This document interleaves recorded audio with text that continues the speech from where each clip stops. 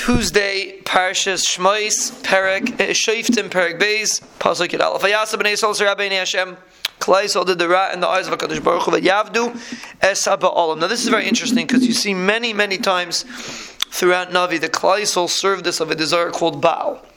There's a big discussion exactly what this Avodah Zarah was, but apparently this Avodah Zarah was a concept that there's another master. That's what it's called Baal. Baal means a master. And we have to see many times Klal Yisrael fell into this Avodah Zarah, and we have to understand why. But this is the Avodah Zarah that Klal Yisrael did after Yeshua was nifter and Elazar was nifter. They left their Rebbeinu Shalom Moitzeis and Eretz Mitzrayim. Who took them out of Mitzrayim?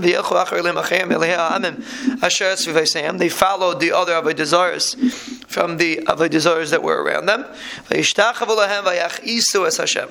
got Hashem HaKadosh Baruch Hu angry. They left HaKadosh Baruch Hu v'yavdu lo Baal v'lo Ashtaros. Two Avodah Zarahs, Baal and Ashtaros. V'yicha af Hashem Yisrael v'yitneim b'yad sheisim. The Rebbeinu Shalom put them in the hands of sheisim. Sheisim are people that hurt them, that torture them. He sold them in the hands of his of their enemies. They weren't able to withstand in front of their oivim. Wherever the Rebbeinu Shalom's hand went out, it punished Klal Yisrael.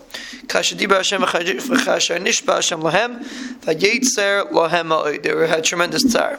This is like an overview of what we're going to be seeing. The Rebbeinu Shalom appointed Shoftim, the Shoftim saved them from the people that hurt them. The Gamal Shoftim leishemeo, they didn't listen to the Shoftim either. Kizanu acharei aleihim achem, because they followed Avodah Zarah v'yishtachvu lahem. Saru maher min haderech hashalchu avaisam. They went quickly out away from the derech of their fathers. Lishmai mitzvahs Hashem le'alsu kain. They did not follow the Rebbeinu Shalom. But when the Rebbeinu Shalom would appoint a shofet, this is the way it used to work. The Rebbeinu Shalom would be with the shofet. He would save them from their enemies. As long as the shofet was around. And the Rebbeinu Shalom would have regrets, so to speak, would back off. Because Klal Yisrael, so they cry out because of the pressure that they're under. When the shofet died, they went back to their old ways to follow Avodah Zarah. They didn't even miss anything from what they did. So the kids, it was just like a temporary solution to Shoftim, and they went immediately back to where they were. V'yichav Hashem Yisrael, and Klal Yisrael got angry. The Rebbeinu Shalom got angry. Klal Yisrael v'yer meyan asher avru hagayaz as brisi asher tzivisi es avaysim v'lo yishamu l'karli. Since Klal Yisrael was over my bris, gamani le'oisef l'hayrish ish mipaneim. I will not chase anyone out from in front of them. Min hagayim asher azav Yeshua v'yalmeis from the goyim that Yeshua left.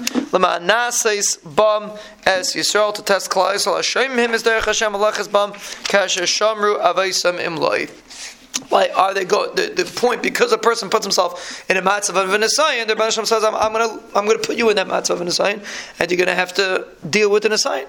There's an overview that the Rebbeinu Shalom left these negayim specifically because Klal Yisrael was doing averis, and he wanted to test Klal Yisrael. A person only gets tested when he's generally gets tested when he's in a situation that he deserves to test, and because Klal Yisrael were doing averis, so the Rebbeinu Shalom left these Goyim, because on one hand Klal Yisrael left the Goyim, and on the other hand the Rebbeinu Shalom left them there in order to test Klal Yisrael to see if the Klal Yisrael will follow in the ways of the Goyim.